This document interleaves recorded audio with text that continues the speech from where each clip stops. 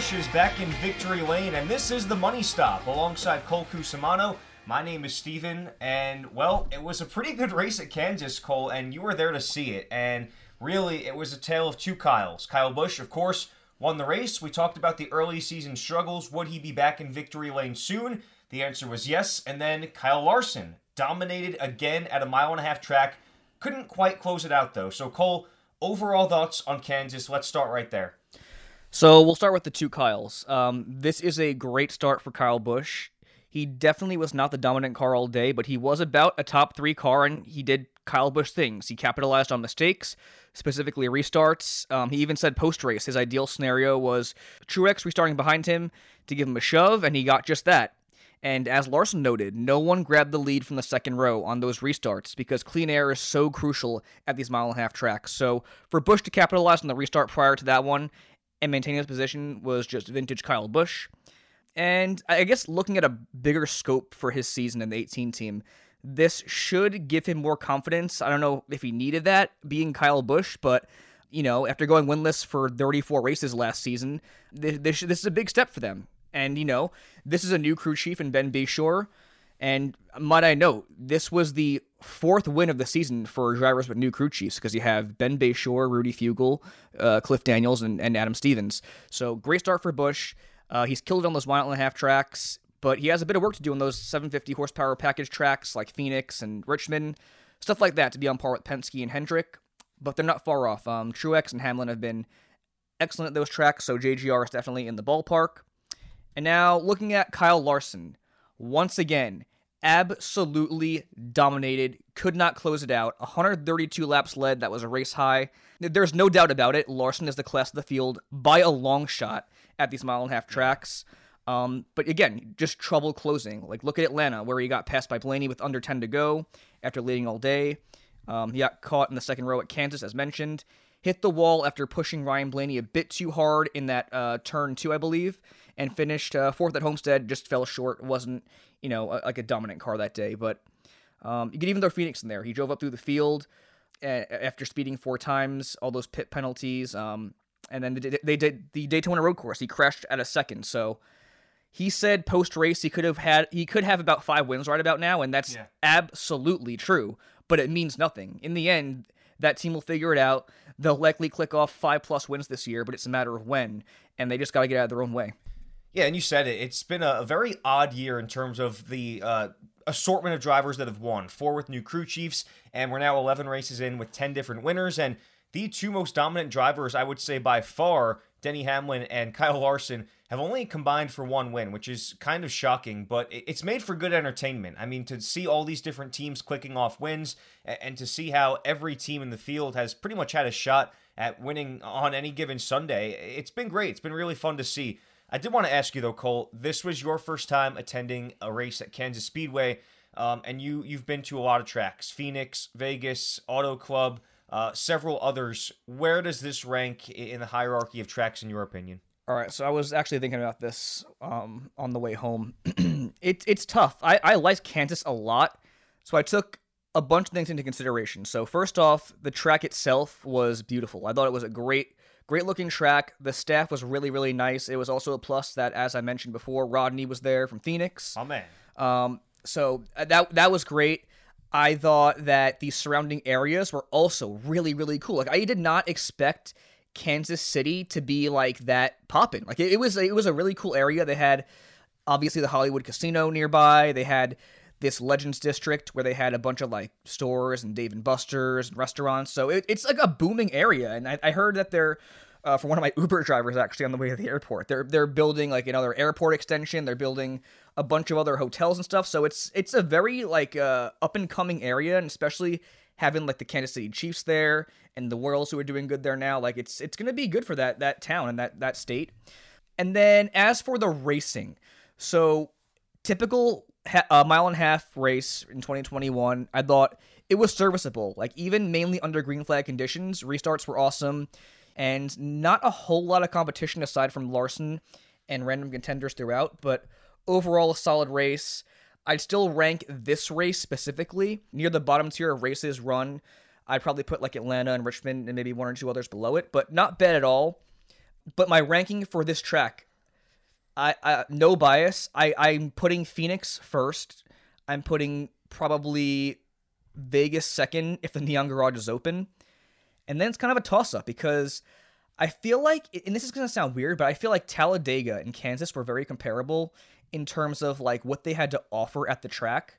But they're, I guess, given the surrounding areas and being able to see the entire track, I'd probably put Kansas above Talladega. And then you have like Auto Club at the bottom. Yeah, and we're not talking about necessarily the on-race product, because obviously if that were the case, Talladega would be right up there at first. But I guess you're really just talking about, like you said, the surrounding environments combined with the racing, combined with the amenities and all the other hospitality, things that go along with that. So yeah, and it was a nice track. I liked it a lot. And I was definitely not expecting that glowing of a review, so it's good to hear that, and that's definitely a track that I personally would love to get out to. Speaking on mile-and-a-half tracks in general, though, I would say, to be honest with you, it's kind of been looked at in NASCAR the past decade or so that mile-and-a-half tracks, intermediate tracks, are kind of the snooze fests of NASCAR, but realistically, I would say this is probably one of the better years for mile-and-a-half tracks that I could think of in recent memory. Would you agree? Yes, I would say so. I just feel like it's fairly compact racing in the opening two stages, and in this time you'll see like new leaders or guys running down the leader. Restarts are always going to be crazy, 3, 4, even 5 wide racing at times, and that's obviously awesome to see. But there's lots of green flag racing. And as mentioned, in those opening stages, it kind of works because you don't need to pit until around the end of the stage breaks, and the racing is condensed. But once you get into that final stage, it's a bit more tedious. But here's the one thing I will say, and I never thought I'd be saying this if I was, first watching NASCAR and I was 12, 13 years old. The green flag racing is not a bad thing at all. Like, once you get to those green flag pit stops, there's always a chance for intrigue and catastrophe, and that perfect example was the tire that was parked in the infield for 15 laps, and the pit penalties. There were many uncontrolled tire penalties, which kind of was puzzling, but there's a lot of it requires a complete execution from the top down, the driver, the crew chief, the guys on pit road. Like, you could say, oh, green flag racing's boring, or you can say whatever, but it requires strategy, it requires execution, and I think that when you have that kind of racing and it's like, it's good to watch, it makes for it makes for NASCAR being more of a team sport.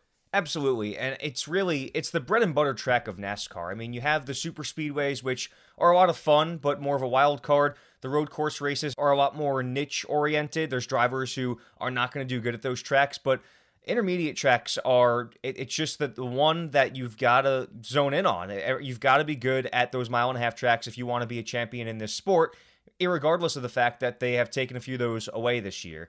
Closing the book on Kansas, though, with stacking pennies, which is where we talk about a few drivers who have had several good showings in a row and have been, in the words of Corey LaJoie last year, stacking pennies for themselves. And let's start with Tyler Reddick. He was, again, fast all day. And, we've talked about, got off to a slow start this year, but he's kind of rebounded in terms of speed, not really with the finishes, but, again, often running in the top 5. And he was also, I believe, in our fantasy lineup, which did very well last week. Mostly top 10 all day, spent a little bit of time in the top 5, and you mentioned the late penalty for the uncontrolled tire. He's kind of on a roll, 28th in the standings after Atlanta, but since then, he's jumped 10 spots and put himself right back into the playoff picture. And aside from the finishes, the speed has been there for Tyler Reddick as of recently. I think, yeah, him and, I guess, RCR as a whole. I'm going to jump over real quick to Austin Dillon. He's on a 3-race top 10 streak, sits 11th in the standings. I think they're hitting their stride now, and like I was keeping tabs on Tyler Reddick all day. I just thought he had a really good shot to maybe give Larson kind of a run for his money in the early stages, but he had a really fast car. Again, he just has a really, really good knack at running these mile-and-a-half tracks against the wall. Had a really good finish at Homestead, obviously, and yeah, I just feel like they're definitely heading in the right direction, and I wouldn't be surprised if Tyler Reddick won a race here pretty soon. And how about another Chevy driver sustaining some good finishes in a row, stacking pennies? Ross Chastain finishes of 17th, 15th, 16th, and 14th over the last 4 weeks, and he led his first laps as a member of the Cup Series at Talladega, slowly but surely stacking pennies. And speaking on him for myself real quick, I mean, these kind of intermediate 14th to 17th place finishes, this is sort of what I was expecting out of Ross Chastain for his rookie year. I wasn't expecting very much more or less than that, so it's been pretty good to see him kind of round into shape here. It's definitely encouraging. Like, I didn't think he was going to break the record books or rattle off any wins, but to get these top 15 strung together, hopefully they can translate into some top 10s towards the end of the year. But yeah, I think he was having an abysmal year, but now it's definitely kind of rounding out, and hopefully, he can click off some better finishes here. Closing the book on Kansas in the Cup Series, at least. Again, Kyle Busch first, Kevin Harvick second, Brad Keselowski third, Matt DiBenedetto, another top 5 and fourth. Chase Elliott rounded out the top 5. Martin Truex Jr. sixth, Tyler Reddick again 7th. Chris Buescher, another guy who was in our fantasy lineup, 8th, followed by William Byron and Austin Dillon to round out the top 10. But putting a bow on Kansas, got to touch on the truck race. Kyle Busch ended up winning. Talk about some of the other standout performers there as well. This was a really good race. I think the racing in that series this year has been just tremendous, start to finish. I was very impressed with Hailie Deegan. This was the track where she made her truck debut last year. She was making legitimate veteran moves out there. Like, she was taking guys like Matt Crafton 3 wide through the middle on numerous occasions. Like, it was just really cool to see. She finished, I believe, 13th, so she kind of got shuffled back on those two overtime restarts. But that was awesome to see from her. Bailey Curry, he had to start from the rear because he was named the driver of the truck early in the day. And he was in the top 10, I believe, by the end of the first stage. And then he finished top 10. He had great speed all day, and he had a shot at the win, actually. Like, I mean, I say that loosely because I feel like it's hard to beat Kyle Busch. But he restarted on the second row on the inside on that final overtime restart. So very encouraging to see from him. And he's been one of the biggest surprises as a whole in the Truck Series in 2021. Yeah, very impressive. And speaking of impressive, let's move on to the long-awaited segment this week, Nickel or Dime. This is where we rank the paint schemes every single week at every single track. But this week is very, very special because it's Throwback Week at Darlington, meaning this is probably the best week of paint schemes really all year. And man, just looking at this graphic, which you can find on our social media pages at @the_money_stop, there are some extremely impressive cars this week in every facet, from meaning to just the aesthetic of them. They are so cool looking this week. And just for a little bit of background, this graphic on our social media only has the paint schemes for the Cup Series, but I would say that some of the better paint schemes this week are actually in the lower series, and I say lower meaning Xfinity and trucks. There are some really, really cool paint schemes all throughout the garage, no matter which series it is this week. But, you know, based on the fact that there are so many impressive ones, we went with a little bit of a different approach this week with our top 5 paint schemes at Darlington for the Goodyear 400 this weekend. And Cole, I'm going to let you kick it off. All right, so I guess I'll start from the back up. Actually, I'll be honest, I don't really know what my bottom 4 are, but I know what my number 1 is. So I'll say William Byron's tribute to Neil Bonnet. I feel like every single Darlington Throwback weekend, the Valvoline car is always up there for one of my favorites. From the font just down to the design, it looks just like Neil's car from back in the day, and I just love those Valvoline colors. It just looks very clean. For my other one, I'm going to go with transition over to the Xfinity Series. Ty Gibbs is running the Bobby Labonte Interstate Batteries car, and it's kind of cheating in a way because this car I feel like has been used at least once before in Throwback Weekend, but seeing it on that Supra and seeing the actual renderings and the physical car in the shop on social media, it looks awesome. That green is just so vibrant, and you know me, I love my greens. And then I'm going to cheat again here. I'm a big fan of Chase Elliott's Alan Kulwicki tribute for the Hooters paint scheme. Again, the font is just like Alan's back in the day. The paint scheme is to a T what it was, and it just looks very clean. For my second one, I'm going to go with another Alan Kulwicki tribute, and that's going to be Corey LaJoie's Xerox car. So this one's really cool to me because It's the same number, the same paint scheme, and the same sponsor that Kulwicki ran back in the day. And I feel like you don't get that entirety kind of represented throughout this field in all three series. So to see the same number, same sponsor, same paint scheme is really, really cool. And the paint scheme in general is really nice. Again, really clean. Starts with the red in the front. It kind of transitions to a yellow in the middle, and then it goes into like a blue towards the end. And my number one paint scheme by far, I think I've mentioned it on social media, is Michael Annette's Darrell Waltrip Gatorade tribute car. This car is unbelievable. It's so simple, but it just is so cool. Like, and I gotta say, I love seeing Gatorade back as a primary sponsor for this race, because I was looking it up. I believe, and don't quote me on this, I am pretty sure this is the first time Gatorade's been back on a car as a primary sponsor since 1980. So for them to come back and be on the car and to bring this paint scheme back to life is really, really cool. And I guess to kind of put it all together, the main thing I went with for all these cars I picked was that it was the same sponsor for the same sponsor and the same paint scheme for these drivers being attributed back in the day. And I feel like that's kind of hard to find nowadays, because you have all the obviously sponsors for each drivers, and they'll run like the same paint scheme but a different color scheme because it's not catered towards the actual sponsor's colors. So that was a big reasoning for all 5 of those cars. And yeah, Michael Annette's my number 1.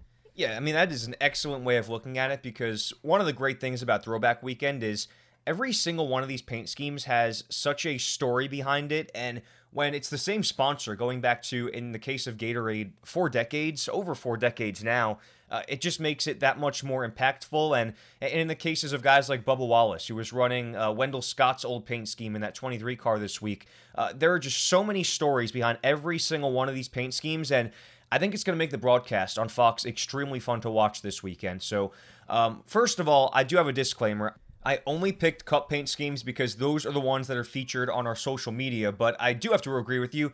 That Michael Annette car, the Gatorade, is just phenomenal. I am a huge, huge fan of that paint scheme. That's definitely my favorite one this week, and the common theme with all the cars that I picked really is I just like the retro-looking paint schemes that still stick up today. Like, you could release these as non-throwback paint schemes right now, and I would still say that they look really cool. So I just went with sort of an aesthetic approach, not as much to do with the story or the sponsor behind it. So without further ado, I picked number 5. I like that Alex Bowman teal car just because I'm a really big Greg Ives fan. So I went with sort of the meaning approach on this one. And I really like that Ally is allowing the 48 team to do this, because they weren't as flexible with Jimmy Johnson's paint schemes over the 2 years that he did race for Ally. But I can see they're definitely loosening up the reins on that. And they're, getting a lot of attention for doing that. I'm a big fan of the way that this was revealed, a surprise to Greg Ives, and I just love the way those two colors clash each other. And my number 4 paint scheme is going to be Eric Jones. I just love again, it's not one of those really retro-looking cars, but I just love the blue and orange. If there's a blue and orange car, it's going to be in my top 5. Number 3, a very similar looking paint scheme in terms of the design to Alex Bowman's. I picked that 23 of Bubba Wallace. I love that powder blue and a little bit of, there's the white numbers outlined in orange. I love the way it looks. And speaking on the meaning behind it, again, Wendell Scott's old paint scheme, that is really, really cool to see Bubba Wallace driving for that with everything he stands for and has stood for throughout the past year. Number 2, I picked Chase Elliott's. I love that number 9. I mean, I don't want to talk too much about it because you just did, but again, it's one of those that still sticks up today. If they were to release it as a non-throwback for some reason, it still sticks up, and it looks awesome. And very cool that it's the paint scheme that Alan Kulwicki beat Bill Elliott in the championship with. That's something that it's pretty cool. I just like to see that kind of an ode to a guy that was very a great competitor with his father. And then my number 1 was the 24 of William Byron. I think you pretty much hit it on the head. Love the colors, love the sponsor. I just think it's a perfect mix of modern and retro, and that's to say that this paint scheme really, it was ahead of its time. I just love the way that those colors come from the back of the car to the front, and the primary color being white, but also the dark blue, and how retro the number looks. I am just a huge fan of that 24 car this week, so we had a couple in common there. The Hendrick paint schemes looked pretty good. So with that, I think we should probably roll into the starting lineup for this race. Starting on the pole, it's going to be Brad Keselowski, followed by Kevin Harvick, Kyle Busch, the winner from last week. Martin Truex Jr. rolls off 4th. William Byron rounds out the top 5. Chase Elliott 6th. Denny Hamlin 7th. Matt DiBenedetto will start 8th. Austin Dillon 9th. And Tyler Reddick 10th. A couple other notable drivers starting deeper in the pack, though. Joey Logano starting 12th. Kyle Larson 14th after that dominant day in Kansas. Ryan Blaney 16th. Alex Bowman 19th. Christopher Bell 21st. Bubba Wallace, his number's sake, 23rd. Eric Jones 26th. And Eric Almirola 27th. And so now that we have set the table, let's eat. Let's take it to the bank. 3 races were run at Darlington in 2020. 2 of them were won by Kevin Harvick, one by Denny Hamlin. Chase Elliott also ran extremely well there last year, along with the Gibbs stable as a whole. So before we get into our picks and our DFS lineup recommendation, Cole, who are some of the drivers to watch this weekend and why? Well, you mentioned it at the top of that. Kevin Harvick, the 2 wins and placed 3rd in the other Darlington race in 2020. He's the only driver with 3 top 5s last year there. 201 laps led and a 1.7 average finish in 3 races at Darlington in 2020. And then you got to take a look at the Gibbs stable, obviously. Denny Hamlin had the win, 2 top 10s. Martin Truex Jr., 2 top 10s. And 212 laps led, which was the most of any driver last year at Darlington. He almost won the Southern 500 until he got into Chase Elliott with 12 to go. And then, of course, Kyle Busch, 2 top 10s. And here's a guy who did drive for Gibbs last year who, okay, I'm going to say this right now, and this is not what you'd expect, but you want to base your lineup around this guy. I firmly believe that, and he's not a guy you would expect. Eric Jones. He had 3 top 10s last year along with Kevin Harvick. He'll be a long shot to win the race, I feel like, but he has a career average finish of 5.2 through 6 races there, which is the best among active drivers, and he hasn't placed below 8th at Darlington in his Cup career, which blows my mind for it being such a difficult track. He has to win there too, obviously. Something I really was surprised by when doing my research. Like, Eric Jones is kind of like a master at Darlington at this point in his career. It is still yet pretty early, though. And then I mentioned Chase Elliott. He had 142 laps led, and again, could have won 2 of those races, actually. There was the one where Kyle Busch spun him out before the rain, and the infamous middle finger came out. And then, of course, the Truex crash with 13 to go, or 12 to go, in the Southern 500. And then Kyle Larson. This, honestly, could be his best track that he has not won at yet. 500 laps led in 6 starts, Jeez, which is ridiculous. And again, it's another not quite mile-and-a-half track, but it's an intermediate track, and he's been the class of the field this year there. Some other guys you might want to take a look at: Alex Bowman, Kurt Busch, Joey Logano, Eric Almirola, and Brad Keselowski among drivers with an average finish inside the top 10, and Austin Dillon, an average finish of 11th at Darlington. Well, you know, I got quite a few thoughts, and I think I just want to jump straight into the predictions because the 2 guys I'm going to pick this week for my sleeper and my winner, and I do go first this week, are 2 guys that you just touched on, and to no surprise, I'm going to take the low-hanging fruit for my sleeper. I'm definitely picking Eric Jones as my sleeper, and one that could potentially win this race. I mean, you called him a long shot, and that is something I do want to harp on for a second, because let's temper our expectations just a little bit, because, again, he is racing in a little bit lesser equipment. Of course, he started his career, for the most part, with Joe Gibbs Racing, now racing for RPM, so I do think we need to maybe temper our expectations just a tiny bit. However, this is not something that I even had to look up. You know, when I think of Darlington, I think of Eric Jones at this point. He's got the win there, and like you said, he has never finished outside of the top 8 at this track in the Cup Series, irregardless of how good the equipment is. I mean, that is extremely impressive, like you said, at a track that is known for being so difficult to race at. So this was a no-brainer for me as far as my sleeper goes. There's another guy I had my eye on, and I'm guessing you'll probably take him for your sleeper, which we'll get to in a moment. But for my winner, I'm going to go with Kyle Larson. We mentioned it. He has been just almost unbeatable at these mile-and-a-half tracks, while at the same time being beaten. But from a competitive standpoint, like you said, by far and away, he's been the best car at these tracks. He is really just a ringer at this Darlington track, and it's just literally shocking to me that he has not won here yet. I could see this being someplace that he wins like the next 3 or 4 races here, because he is that close to breaking through at this track. And just thinking about all the wins that have slipped through their grasps so far this year, it just feels like they're due to strike here. And he starts 14th. I think that those 2 guys I just named, Eric Jones and Kyle Larson, are absolute certainties for our DFS lineup recommendation, which we'll get to in a moment. Kyle Larson is the most expensive driver this week, so you might want to think about that, but we'll get into that later. Let's go with your picks now. All right, yeah, so my sleeper was definitely Eric Jones. I wish I didn't harp on him that much because maybe it could have swayed your opinion, but whatever. No, it wouldn't have. Okay, cool. Anyway, my sleeper, I'm going to go with a guy who you don't really expect to run well at Darlington. I'm going to go with Tyler Reddick. He has momentum on his side, back-to-back 7th-place finishes. I really think that team's getting things pointed in the right direction. And last year, the first Darlington race, he finished 7th, which I remember it being kind of his coming-out race in 2020. And then aside from that, he finished 13th and 23rd, but I don't want to look into that too much just because NASCAR is very much a momentum-driven sport, and he's been on a heater lately. Let's be honest. Even at Talladega where he didn't get a top 10 finish, he was great. And the speed's on their side. I think I will go as far as saying starting 10th, Reddick will get very close to a top 5 finish, and I think he'll be a contender throughout the day. For my winner, I'm going to go with a guy who could have won twice last year, in Chase Elliott. I'm going to keep it in the Hendrick stable. I think that the 142 laps led you can't overlook, and I think they're kind of, maybe heating up. They were in a bit of a slump, maybe a bit of a championship haze going into the 2021 season, but this is kind of where Chase Elliott, I feel like, was a force in 2020. Like, this is where I felt like he, kind of like Tyler Reddick, broke out, and you kind of saw him becoming the driver that he is today in that championship caliber contender. And, I think that this is a track where he excels at naturally, and he'll be the winner on Sunday. That's a great point. I mean, when I think about the return to racing last year at Darlington, I just remember watching those first 3 or 4 races and thinking to myself, there is no way Chase Elliott is not going to be the champion at the end of this year, because that was, like you said, when he established himself, and he was just so dominant at that window of races.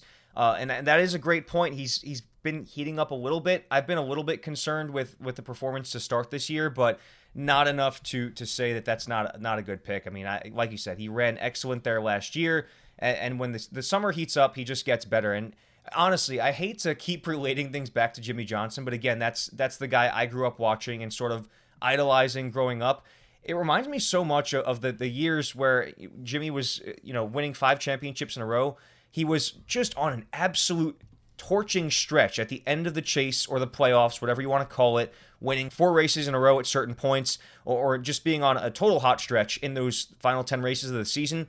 And then it was like the same narrative every year. It would take him like 8, 9, or 10 races to get back to victory lane, and people would, and I say people, really the media would sort of question it, like, is Jimmy Johnson, not at peak championship form? And just thinking about it, just feels like such a familiar feeling with Chase Elliott this year, and you just know, sort of instinctually, that he is going to pick it up at some point, and it just feels like it's going to happen very soon. And Tyler Reddick was the other guy that I was kind of expecting you to pick, and was sort of my backup sleeper, because just think about Darlington, the Lady in Black, just getting that Darlington stripe. You're going to run the wall. It's a track that profiles well for him, as well as Kyle Larson. It just makes sense that he would be good at this track. And like you said, very much earlier in the show, I could see him potentially running in the top 5 and maybe even winning this race. I mean, those two, as far as betting goes, those are 2 dark horses that really I think would be very good bets if you're in Vegas or something, looking to put money down on a couple wild cards.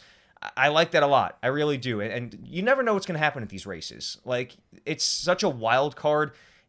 Just looking at this year as a whole, again, there has been 1 repeat winner all year. Darlington is known for being a track where we've seen first-time winners or second-time winners, like Eric Jones was when he won at Darlington a couple years ago. You just never know what's going to happen. And I just love having those 2 drivers in our DFS lineup, which we'll get to right now.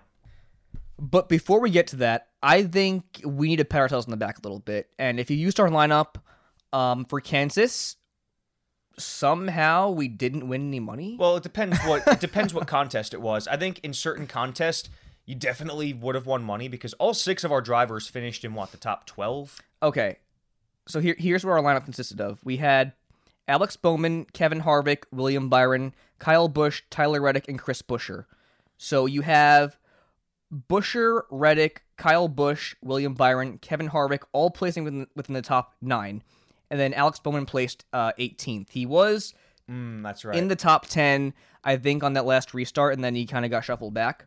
That was the difference maker. If we had picked, and Alex Bowman was expensive last week, if we had picked somebody other than him, like Chase Elliott. We were rolling between Chase Elliott. Okay, yeah, we were right there. Here's what I'm going to get at, because, okay, our lineup compared to the winning lineup was very close. So they had Kyle Larson, Brad Keselowski, Ross Chastain, Kyle Busch, Tyler Reddick, and Chris Buescher. So Kyle Busch, Reddick, and Buescher, we hit the nail on the head with those guys.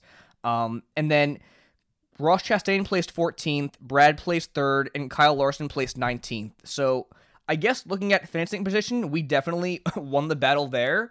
But I guess you got to look at, laps led, finishing position, right. Kyle Larson and stage wins, whatever. Kyle Larson with over 100 fantasy points just because he did dominate that race. So that is something that you've got to take into consideration with these, the drivers that you're considering in your lineup. And when I look at ours this week, it's going to start with, there was a few ways we could have went with this, but I honestly, Cole, I feel very good about this lineup. I do too. And so we'll see how it goes. But our most expensive driver is the one that rolls off 4th, Martin Truex Jr. at $10,300 in cap space, followed by Chase Elliott at $9,200, Ryan Blaney at $9,000, and then 3 drivers that are really, in my opinion, great values this week. Yep, so we have Eric Jones, as mentioned, obviously valued at $8,200. Should be a lock. Then we have Tyler, and again, we based our lineup around Eric Jones, which gives you a lot to work with. Tyler Reddick is valued at $7,400, and then rounding out our lineup is Ryan Preece, valued at $5,900. And, a couple things, I always like to go through the apprehensions of the lineups that we put out every week. Ryan Preece, not a guy that's run well in the past, obviously, at Darlington, but he is an excellent value this week. You look at similar valued drivers, you're looking at guys like Corey LaJoie, Justin Haley, and Ryan Preece is a guy that, he's starting 29th. That's an appealing starting position for fantasy purposes, and he has just run well this year. Like, he's having a career year, especially at mile-and-a-half tracks. It's just, you can't deny that JTG Doherty Racing has done well at these tracks this year, and value-wise, it just feels really good. And Tyler Reddick starting 10th, this is something that, again, obviously you don't want to pick a guy that isn't averaging above where he is starting, and that would be the case here with Tyler Reddick, but it's been a couple weeks in a row now where he has had solid starting position within pretty much the top 15, and he's finished right around there. And I feel pretty confidently, again, talking about what we just spoke about with Tyler Reddick, that he could hang on and just hang around in the top 10 all day, and maybe something will happen there. And again, Eric Jones was the lock. The guy that we really haven't touched on, though, in this lineup, though, Cole, was Martin Truex Jr., who is one of the most expensive drivers this week, and we picked him with good reason. Without a doubt. I obviously most laps led at Darlington last season through 3 races. That's got to be something you take into account. And I just think that it's going to come down to probably Chase Elliott, Kyle Larson, and Martin Truex Jr. fighting it out for the win. And I just think that he's also been a guy who's kind of been overlooked because of Kyle Larson and Denny Hamlin, but he's probably been the 3rd best car all year. So he was a guy that I was kind of looking at for my winner pick, actually. So Martin Truex Jr. should be a guy that you, again, maybe want to base your lineup around. But looking at Ryan Blaney specifically and Eric Jones, that 16th starting position for Ryan Blaney and 26th for Eric Jones is massive because they're valued at $9,000 and $8,200 respectively. They're going to finish very close to the top 10. In Ryan Blaney's case, I would say top 5. Like that, those are great values, great starting positions for fantasy purposes.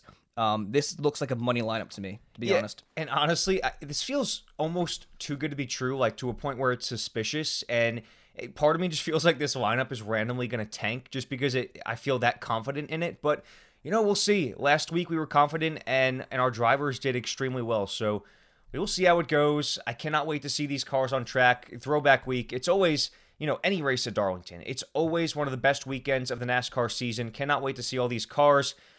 And so many great things to look forward to. But let's also look backwards in the rear view. We like to end some of these podcasts with memories. So, Cole, what is your favorite Darlington memory?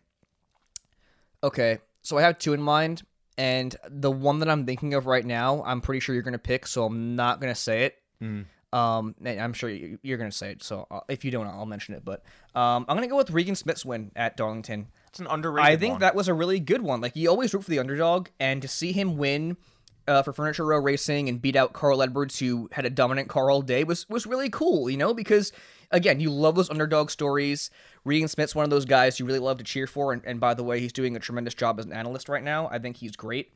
But it's just a really great moment for NASCAR, and it's just such a really, really difficult track to compete at and succeed at, and to see someone like him in the 78 car win in a team based out of Colorado was really cool to see. And I also want to throw in there, this isn't really a memory, but at my peak of my NASCAR days of being obsessed, this was the track where Dale Jr. used my favorite paint scheme of all time, speaking on paint schemes and Throwback Weekend, and I hope this gets used at some point way down the road, but 2009, he used this really, really badass looking Mountain Dew paint scheme. It had it was silver on the side. It had like the Mountain Dew kind of like outline going toward on the side as well, with like a lime green and a dark green. And then the top of the car to the rear was a black. It was really, really cool looking. And it was actually really cool because you got to see that car in person at the tire test in Phoenix in 2011, right? And that was the first year I met Dale, too. Yeah. Or the first time I met Dale, sorry. The first day, yeah, exactly. Yeah, it was so cool. That was a great day. So, yeah, my favorite Darlington memory, you probably knew what it was in 2012 when Jimmy Johnson won Hendrick Motorsports, Rick Hendrick's 200th career race. Yep. It felt like a mini championship, honestly. And it just felt badass seeing that black Cobalt car with the white racing stripes in victory lane in a milestone crown jewel win. One of my favorite Jimmy Johnson crown jewel wins that I got to watch as a fan back at that point in time as like a 14-year-old, 15-year-old, whatever it was. But that's easily my favorite Darlington memory. That was my other one I was thinking of that I was going to say, by the way. Good stuff, and we'll see what happens this week. We both picked Hendrick Motorsports drivers to win again at Darlington, and they've just been so fast at these mile-and-a-half tracks this year. So with that, thank you all so much for tuning in. We would appreciate any feedback that you might have. Please subscribe to us on Apple Podcasts, Spotify, Anchor, wherever you're listening. We thank you so much, and even maybe more so than that, follow us on social media because these graphics we're putting out are really cool, especially the Throwback Weekend one for Nickel or Dime at the _Money Stop, Facebook, Twitter, Instagram. Find us at whichever one of those is most convenient to you. And also, my personal account is at Steven_Cusumano. You can find Cole's work at Cole_Cusumano_. Any good stories coming out this week for News from the Pits? Yes, so I actually spoke with the track president at Darlington, Kerry Tharp, when I was in Kansas. So I had that one coming out probably tomorrow. Just kind of his thoughts on Throwback Weekend, what it's meant to him, and there's some fun twists in there too, like his favorite paint scheme from the Throwback festivities and stuff like that. I've also got my What's Trending column coming out for my weekly column, What's Trending. I just kind of highlight what's going on at the track, in the sport at the time, so that's what I have on tap right now, and then, of course, whatever happens after the race, I'll be talking to the drivers post-race, and, we'll see what happens. Yeah, I really hope it's a good race. So with that, we will leave you there, and thank you so much for tuning into The Money Stop. We will see you next week.